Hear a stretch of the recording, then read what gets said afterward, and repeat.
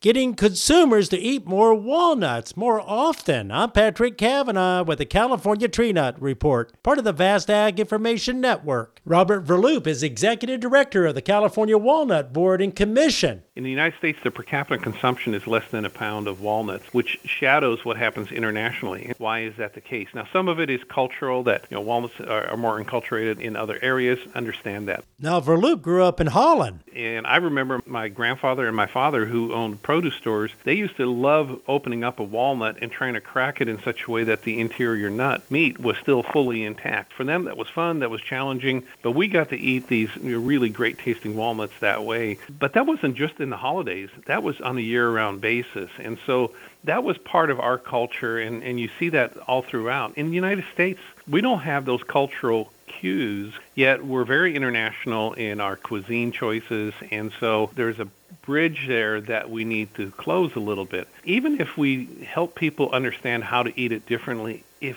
when they eat it, it doesn't taste good, they push away from the category. And in a category where today consumers may only buy a pound or 2 or 3 pounds of walnuts once or twice a year, where we need them to buy walnuts on a more frequent basis, let's say on a monthly basis, they'll do that when every time that they buy it, it tastes good and it's enjoyable. With the Ag Information Network, I'm Patrick Cavanaugh.